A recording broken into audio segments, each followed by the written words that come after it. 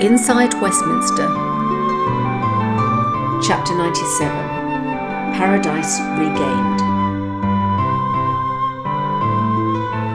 "What the blazes went wrong?" bellowed Mrs. Tractor to her underlings.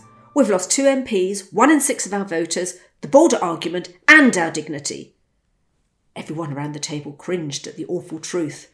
How had they all got it so wrong? How had they misread their once loyal voters? How many times had they been told on doorsteps whilst out campaigning that the electorate were fed up with the shenanigans of the devolved government? The journey to St. Lucia had been uneventful for our newly loved-up couple. Autographs had been willingly signed, photographs with the flight crew taken. A reception by the PM of St. Lucia had been attended, and laughs had been had all round. And then, after boarding the light air taxi, the descent into paradise.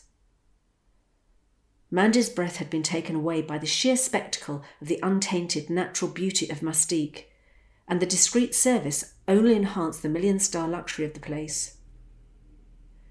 "Do you think the Northern electorate who have lent you their vote will mind?"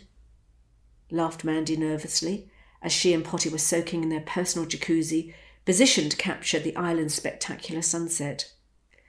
"I mean, your 2 predecessors were minded to slum it on a beach holiday in Cornwall and hill walking in Snowdonia," she continued. "Call those a holiday?" laughed Potty. "This is more like it. And no, I don't think they'll mind.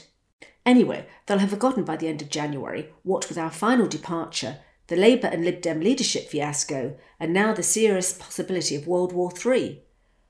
"What are you talking about?" quizzed Mandy. "Just got a text from Ben. Look," Potty said, showing Mandy the article sent on WhatsApp. "Oh no," groaned Mandy. "What's Trump playing at?" "Think it's in retaliation for the US deaths, supposedly at the hands of proxy Iranian government militia recently."